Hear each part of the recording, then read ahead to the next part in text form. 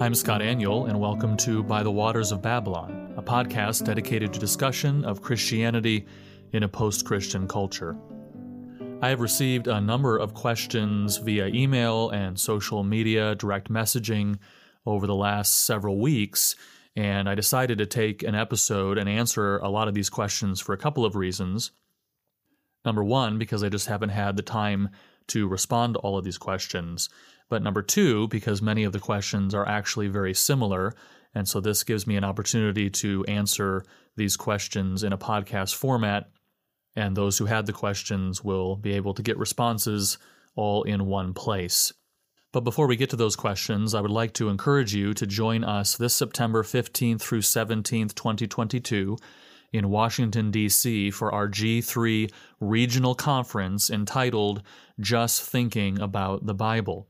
Speakers will include, of course, Darrell Harrison and Virgil Walker, the hosts of the Just Thinking podcast, along with Josh Buice, founder and president of G3 Ministries and pastor of Praise Mill Baptist Church here in Douglasville, also James White, director of Alpha and Omega Ministries, and Steve Lawson, founder of One Passion Ministries, and then I will be speaking as well. We will be covering topics related to the important doctrine of the sufficiency of Scripture. A battle over the inerrancy of Scripture was fought many years ago, but the issue of the sufficiency of Scripture is one that is very weak among evangelicals today. And so this regional conference in Washington, D.C. will be focused on that topic. It looks like I'll be probably discussing the issue of the sufficiency of Scripture as it relates to the work of the Holy Spirit, and there will be other topics as well by these speakers. You can find more information about this regional conference on our website, g3min.org, and we encourage you to check it out. There are affordable hotel accommodations that we have arranged that you can also reserve. We will be spending 2 days at a church nearby Washington, D.C., and then the final day on Saturday, we will be at the Museum of the Bible, and a ticket for the Museum of the Bible is included in your registration costs. So check it out, and please do join us September 15th through 17th in Washington, D.C., Just Thinking About the Bible, G3 Regional Conference. Well, as I mentioned, I've received a number of questions on social media and email, and so I'm going to do this episode answering some of those questions, and I hope that it will be helpful to you. The first question involves the participation of children in the worship service. The question reads, "Greetings from warm Jamaica. Of course, neither you nor I would knowingly have adults who are not saved participating from the platform in a worship service. I am seeing a number of churches, however, where children, saved and unsaved, participate from the platform in the worship service. The children, saved and unsaved, sing in a choir. The children, saved and unsaved, do choral speaking. The children, saved and unsaved, read the scriptures. What are your thoughts? Should this be permissible for children?" This is an excellent question. I receive it quite frequently, actually. It's no secret that I am a strong advocate of letting the little children come to corporate worship. I have a book, of course, on that topic published by Free Grace Press. I advocate for welcoming children of all ages into the corporate worship service, primarily because being in a corporate worship service with their parents and with other God-fearing Christians is formative for them. It is evangelistic. It will draw them and lead them to Christ. We ought not segregate our children off into their own services where we entertain them or even where we teach them biblical truth. They need to be in the corporate worship service, seeing their parents engaged in what is happening, hearing the words from the pulpit, hearing the hymns, and eventually even participating themselves, even as unbelievers. These are powerful tools that God has given us for the salvation of our children. They can be led to Christ by being in the service and participating with what's going on. But being on the stage is a different matter. It's one thing to be sitting with their parents, listening, participating, being impacted by what's happening in the service. It is another thing to have them up front, singing in a choir, reading scripture, and doing other sorts of things. So it's a good question. And I do respect those who would take the position that unsaved, unbaptized children ought not to participate in those ways. the person answering this question is correct. I would object if an unbelieving adult or even an unbaptized adult were to lead in some way from the front in a corporate worship service. In fact, I would be a strong advocate of the idea that largely church members ought to be the ones doing that, with some exceptions. You might have a guest speaker, you might have another non-member who is visiting and is gifted and is well known as being a committed Christian, and that person might participate in some form of leadership. But largely, it ought to be the leaders of the church and the members of the church who are doing most of the leadership within a corporate worship service. So what about unbelieving children? What about a children's choir, for example? Well, a couple of thoughts here. Number one, we do need to remember that corporate worship is not just about expression. It is about formation and discipleship. In other words, even the people in a choir, the people participating in various aspects of a corporate worship service, it's not just about Christians authentically expressing hearts of worship to the Lord. Of course, that is happening and that should happen, but that's not all that is happening. There is also, very importantly, and I would actually argue primarily, formation, discipleship, and even evangelism that is taking place through the preached word, the read word, and the sung word, and even through the prayers in the service. And so again, I think it's important for children to participate in the service for their own souls, to lead them to Christ. And I think this can even happen in the context of something like a choir, a group activity in which a child is participating, not necessarily because he or she is a baptized believer authentically expressing responsive worship to the Lord, but because by participating in these acts of worship, they are being led to Christ. In essence, something like a children's choir or even an adult choir is simply a subset of the whole congregation. So if we allow children to participate in the singing of the whole congregation, like I'm not going to put my hand over my 4-year-old daughter's mouth when she belts out a hymn and say to her, "You're not a baptized believer yet, you ought not to be singing because this is not authentic for you." No, I would never do that. In fact, my 4-year-old, who I typically have in my arms, does belt out the hymns, and I love it. Not because I think that she genuinely believes what she's singing, but because I think it is forming her. It is preparing the way for her heart to be led to Christ with the truths that she is singing. It is shaping her imagination of God. That's the same for all of the children in a corporate worship service, and it's the same for children within the context of something like a choir. That's not necessarily quote-unquote worship leadership. That is something formative and beneficial for that child, leading that child to Christ. I would object to a child sort of leading in other aspects of the service, even scripture reading, certainly other aspects that are clearly leadership, prayer. But when it comes to participating in song, whether it's congregational singing of the whole church or whether it is a subset of the church, personally, I think it is beneficial and formative and evangelistic and disciple-making to have our children participate in those aspects. However, again, I fully respect those who would avoid that, to emphasize the fact that it is redeemed believers who ought to be participating in those aspects. A number of questions, not surprisingly, have come in over the last several weeks related to my discussion of The Chosen and my argument that you ought not watch The Chosen. If you haven't listened to my podcast episode on that issue, I'd encourage you to go listen to it. It is largely rooted in the second commandment. You shall not make for yourself any graven images. That's not just a repeat of the first commandment, which forbids the worship of false gods.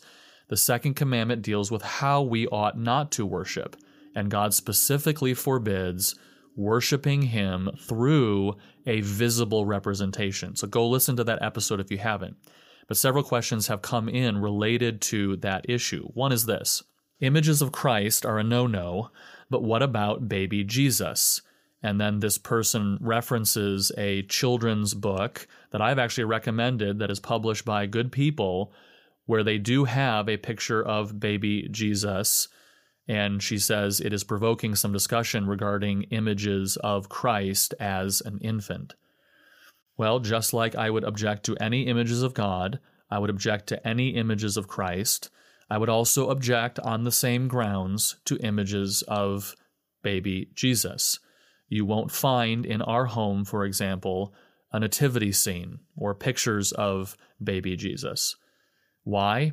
Well, when we have discussions about this issue, what always comes to my mind is John Calvin's well-known quote that our hearts are idol factories. We already, as sinful human beings, have a tendency to worship idols, to have our eyes drift off of the God of the Word and drift to visual images, and we naturally, just because of who we are as sinful human beings in the flesh, we naturally tend to worship images.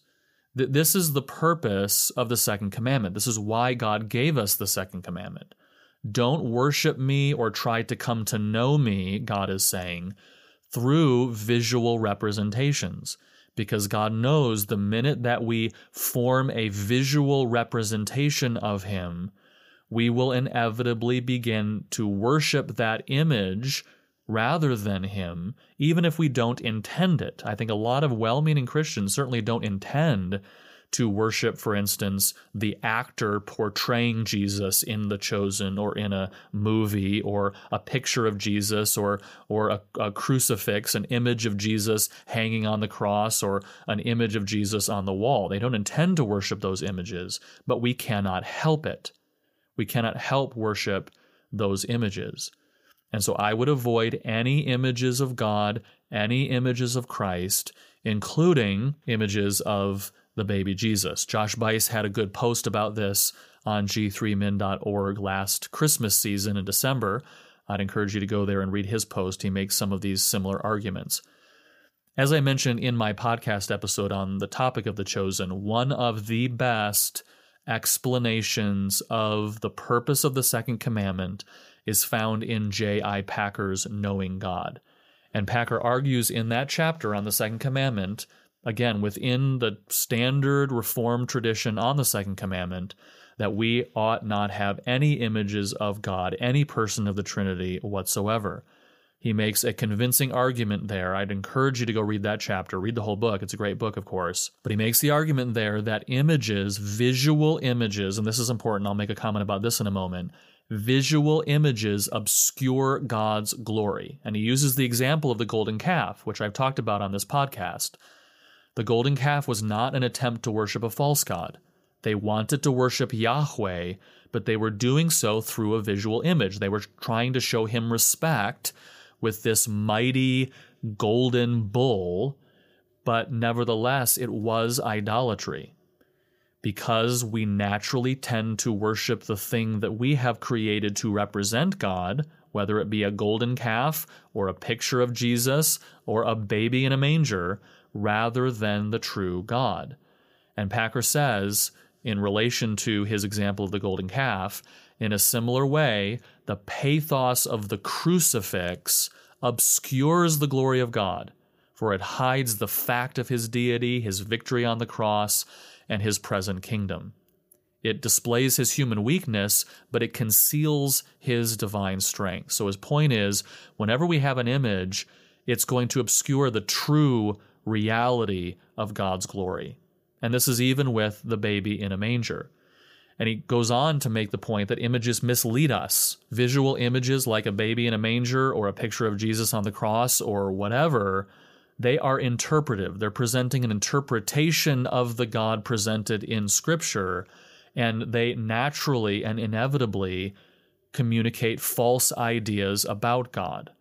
And Packer says psychologically it is certain that if you habitually focus your thoughts on an image or picture of the one to whom you are going to pray, whether it be that actor in a TV show or whether it be that picture in a book, he says you will come to think of him and pray to him as the image represents him. Thus you will in this sense bow down and worship your image. You watch The Chosen, you fill your mind's eye with that actor's face, and then later when you go to pray to Christ, you're not going to be able to help but worship that image. A lot of questions related to this have come in related to biblical images versus visual images, because I've seen people say, well, the Bible is filled with images. Yes, but word images are different than visual images. These are different things. And God has given us word images. God has given us metaphors. These are images that are meant to form our conception of who God is. But when we read an inspired metaphor in Scripture, that shapes our inner conception of God. When we look at a picture in a book, or we watch a movie or a TV show, the artist, the actors, the directors are forcing an image upon us that, again, as Packer, I think, rightly argues, conveys false ideas naturally about God, obscures God's glory, and leads us to worship the image rather than God himself. Packer, I think, helpfully points out that in Deuteronomy chapter 4, Moses specifically explains the purpose of the second commandment and contrasts words, the commands of the Lord that he has given to us in his word, and visual images. And he points out that making any sort of visual images, whether it be in a book or moving images on a TV show or a movie, distorts who God is, leads us to idolatry, and breaks the second commandment. One person along these lines emailed and said, "Of course, I listened to your podcast after I had already watched all of The Chosen. Now I understand the issues and implications of this series and other media. How do you recommend getting the images out of my mind now that they are seared in my memory from watching so many episodes? I would appreciate any insights." Well, I think a couple of things. Number one, stop watching. Number two, read the Word. Immerse yourself in the Word. The more that you are in the Word, the more your inner conception of God, your inner conception of the triune God, all three persons of the Trinity, your inner conception of even Jesus will be correctly formed by the sufficient Word. Pray and ask the Lord to remove those visual images that were created by watching that actor, and pray that the Holy Spirit of God will impress His Word upon your heart and upon your imagination to form a correct image of who He is through the Word. And then thankfully, our memories are not eternal. Sometimes it takes longer for some people than others, but eventually those images will fade away, especially as you fill your mind with the Word of God. Another question related to a recent dust-up over women getting seminary education in degrees that are called pastoral ministry degrees. I saw this recently online, a woman who was flaunting the idea that she got a degree in pastoral ministry, and I tweeted, "Seminaries should not allow women to have degrees in pastoral ministry," and that created quite a dust-up. One question related to that came in, and the question said this: "Really appreciate your blogs and even these tweets. It's been a blessing to be able to come to G3 these past 2 years as well. For the record, I agree with you pretty much on everything, especially The Chosen, haha. I'm curious if you mean that for the MDiv." So she's referring to my tweet about women not getting pastoral ministry degrees. "Is it okay for women to learn theology with an MA in biblical studies or theological studies at the seminary? Thanks for all your work. God bless you." So this is one of the incorrect implications that people are drawing from my tweet, that women should not get degrees in pastoral ministries. I believe it is good for women to get theological education, to be trained in the Scriptures. Even if their aspirations are nothing more than staying home, rearing children, homeschooling children, etc., they ought to be theologically trained and educated and robust and have a robust knowledge of theology and Scripture so that they can impact their children with that theology. It's sort of funny, people saying that I don't believe women ought to be educated when my own wife has a PhD. She has a PhD from a seminary in Christian education, and she did that for her own personal enrichment. She did that for the education of our children, and she did that because she's able to be a great help to other mothers who are educating their children in thinking through very important biblical and philosophical issues. But it makes no sense for women to get degrees specifically designed for pastoral ministry. Traditionally, the MDiv, the Master of Divinity, was a pastoral degree. It usually includes classes on how to preach, for example. So I encourage women to pursue theological education, biblical education, but do so in a degree that's not specifically designed for pastors. Why would we do that when the Bible clearly teaches that a woman cannot be a pastor? A woman cannot preach. That is a function of men. Not that women are less in value than men. It is simply that God has designed men and women differently and given roles within the family of the church to women that men cannot do and to men that women cannot do. So absolutely, I think women ought to be trained in the Scriptures, but not in degrees designed for pastoral ministry. Another question came in, what about vaccines that use aborted fetal cells, which many of them do? Many make the claim that the end justifies the means, but does God excuse the use of the one murdered baby to save the lives of so many? So this is a common question. Of course, the issue of abortion is in the news, and you hear this question often. I would say we ought to avoid any medicine, vaccines that use aborted fetal cells. The end does not justify the means. I am not a complete anti-vaxxer. We do have our children vaccinated for some things, but I do object to vaccines that use aborted fetal cells, and I also objected strongly to government-mandated vaccines. I think that needs to be an individual choice. So do your research, find out what vaccines use aborted fetal cells, and sometimes certain vaccines, it depends on the situation, and there's information out there. I think since this has become a public issue, it's not hard to find. You can find explicit description of how a certain vaccine was created, but do your research. Not all vaccines do, and I think fewer and fewer do because this has become an issue. To create a vaccine, you do need live cells in order to create the virus that creates the vaccine, but there have been advancements in the way that this is done to where aborted cells are not necessary, and so do your research. Another question here. I recently received an email asking about whether worship should be only reverent or whether it should express joy. The person says, I am asking for resources on the matter of physical expressions in corporate worship to communicate celebration and exuberance, whether those are ever appropriate, and if so, in what forms. The question arises because our church intentionally focuses on creating an environment of reverence and bowing down, as opposed to exuberance and celebration. I now have some young people suggesting our congregational expressions should be more celebratory and expressive, including physical expressions. If that is to be part of New Testament church worship, then what form should that take? Dancing, clapping, shouting? Should our leaders lead in a way that encourages such expression from time to time? So a couple of thoughts. One, I would actually agree that joy and even celebration should be part of corporate worship, although not all of corporate worship, but with the caveat that there are different kinds of joy and celebration, some of which are reverent and some of which are not. In other words, I wouldn't characterize reverence and celebration as opposites, as they are often characterized, but rather reverence should be a modifying characteristic of the kind of celebration that is appropriate for corporate worship, among other appropriate and necessary reverent expressions like praise, contrition, confession, lament, consecration, thanksgiving. Reverence is really a modifier for all of those things, including joy and celebration. But then as to how that is expressed, first, I would say physical expressions are not in themselves wrong. We are physical beings. The body is good. God has given us our bodies.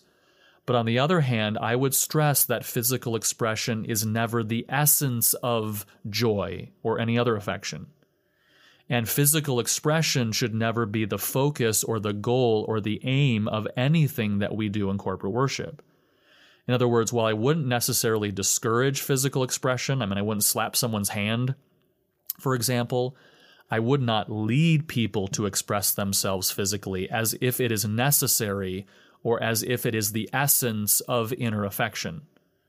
I think personality plays a role in this, and I'm afraid that a lot of naturally physical extroverts legalistically demand physical exuberance for those for whom it is actually not natural.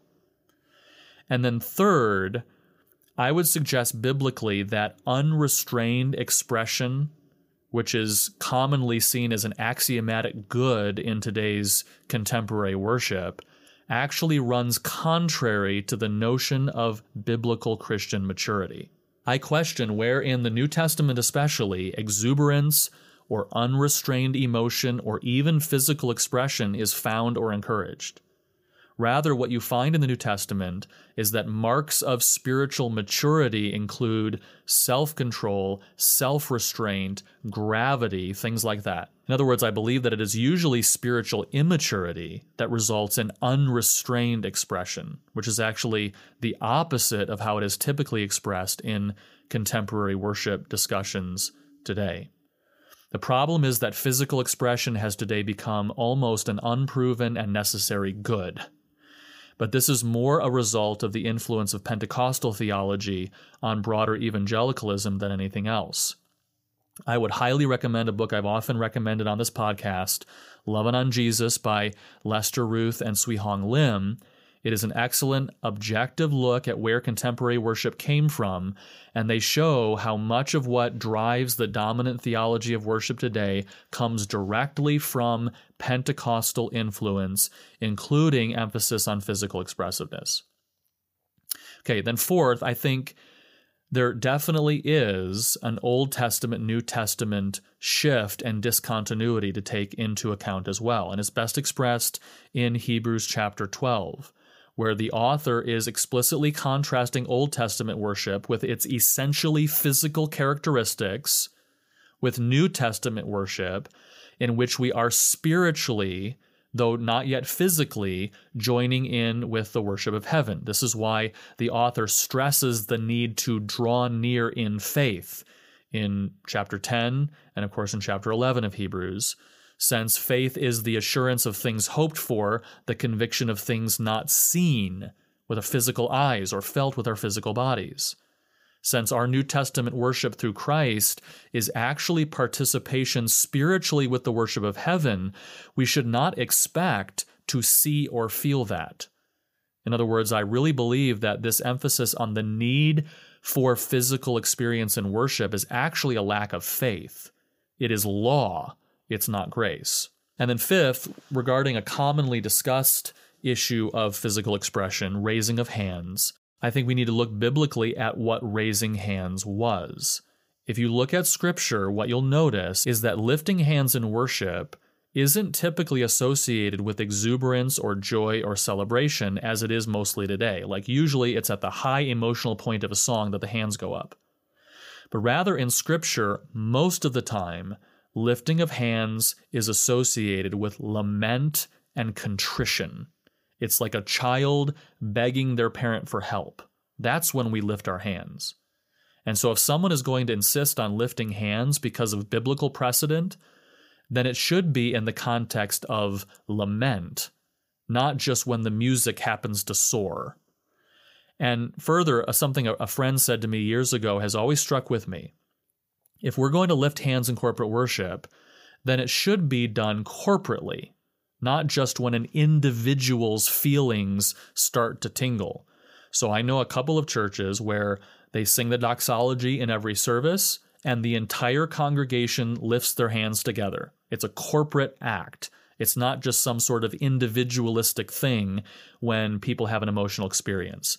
I would love to see it in churches, for instance, during corporate confession. That's where you see it most happen biblically. I would have no problem with a church that decided to corporately lift hands during a prayer of supplication or a prayer of confession, or even with something like the singing of the doxology. And then finally, with regard to something like dance, I would encourage you to look at John Macagina's book, Measuring the Music. He has an appendix in that book about dance. And I agree with him that, for instance, David's dance before the ark, which is often cited, was number one, a kind of folk dance. It was not certainly sexual in its expression. But also B, it was not corporate worship, but rather more of a socio-political thing, which of course for Israel was intertwined with their religion. But you'll never find dance in the Old Testament associated with the solemn assemblies of worship. It's more in folk celebrations, like when they crossed the Red Sea or when they brought the ark back to Jerusalem. Yes, they're praising the Lord because they're a theocracy. I think you can dance unto the Lord in a wholesome way, but not in corporate worship. It's never associated with corporate worship. Some point to Psalm 150 as proof that dance should be part of corporate worship, since the psalm begins with a reference to in the sanctuary, but that's not an accurate reading of the psalm. The point in that psalm is not that everything in the psalm is happening in the sanctuary. Rather, the psalmist is giving a list of contexts in which we are to praise the Lord. Praise him in the sanctuary, praise him also in his mighty heavens, praise him also for his mighty deeds. And one of the contexts in which we should praise the Lord is when we participate in social folk dance. This reading is crystal clear when you compare it with the previous psalm, where the psalmist does exactly the same thing. And there in Psalm 149, among his list that includes dancing, is also praising the Lord on their beds, verse 5, and with two-edged swords in their hands, verse 6. So even though Psalm 149, like Psalm 150, begins with, in the assembly of the godly, surely no one would argue that liturgical beds or liturgical sword fights should be part of corporate worship. That's not the point. The psalmist is just saying, praise the Lord everywhere, whether you're in corporate worship, in the assembly, in the sanctuary, whether you're dancing, whether you're lying on your bed, whether you're in battle, we ought to praise the Lord. And then one final question. Someone emailed, what characteristics would you list as the defining features of traditional hymnody? This is a good question because we have a lot of new hymns being written, things claiming to be hymns. How do we classify hymns in the traditional definition? Well, I would give 5 responses. Number 1, hymns are strophic. That is, they have multiple stanzas with the same melody. This aids in congregational singing rather than just being a performance. There is good music written that's not strophic, but it's not congregational. For something to be congregational, it needs to be strophic. You have multiple stanzas, but one melody that can be easily learned. And even refrains, choruses, are not common in traditional hymnody, but they do exist. But these pop conventions of having a bridge or having other added elements that make something more complicated and make something more about a performance. In other words, you really couldn't do it just with a congregation a cappella. You need the band on the stage. That falls outside of how we would traditionally define hymnody. Number 2, lyrical content is doctrinal and theocentric.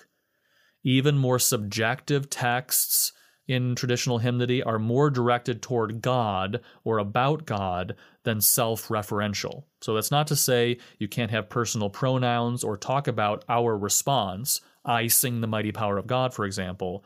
But even in those hymns that talk about our response, the focus is still on God. It's still theocentric. Now, there are many contemporary hymns that I think do satisfy and fit those 2 characteristics, but they often fail in 3 more. Number 3, in traditional hymnody, tunes are objectively singable. They are a combination of the best of folk qualities and the most accessible of art music. That was Luther's genius during the Reformation. He took some of the characteristics of the traditional folk music of the German culture and combined it with the most accessible elements of art music and formed congregational songs that were singable, objectively accessible, but also beautiful and artistically rich. The singing range of a traditional hymn is typically about an octave or just over, where the tessitura, which is where the melody mostly stays, is not too high or too low. Again, this makes the congregational hymn congregational rather than a performance. And a lot of things that claim to be contemporary hymns today have huge ranges that, yes, a professional trained singer can sing, but not average congregations. So the third characteristic of traditional hymns is that they are objectively singable. Fourth, rhythmically, the tunes of traditional hymns are simple. I think this is one of the key differences between traditional and contemporary tunes, and again, this aids singability. The interest in a traditional hymn tune lies in the melodic contour of the melody and the harmony of the hymn. Interesting and singable melodies have simple rhythm with a lot of interest in the melody itself and the harmony. Contemporary songs, like just in the pop culture, have boring, static melodies often practically no harmonic development of all, so where they have to create interest is in very complicated rhythm. But the problem is that people can't sing it. People can't sing complicated rhythm. People can sing simple melodies with simple rhythm, and then the interest and the beauty is in the melodic contour, a nice shape to the melody, and in the harmony, the rich harmony of the hymn itself. But if the only interest is in the complicated rhythm, then they're not really singable unless you already know it, like from the radio. But they're really not objectively singable. I think this is an essential difference between traditional and contemporary songs. And then finally, number 5, a traditional hymn can be sung without technology or even instrumentation. You can sing it around a campfire. You can sing it a cappella. Contemporary songs, by definition, require technology and require instrumentation. Again, Sui Hong Lim and Lester Ruth make this point in Lovin' on Jesus, and they're not criticizing it, they're just stating it as fact. Contemporary worship is inherently tied to technology. Like, you can't do it successfully without technology, whereas traditional hymnody doesn't need all of that.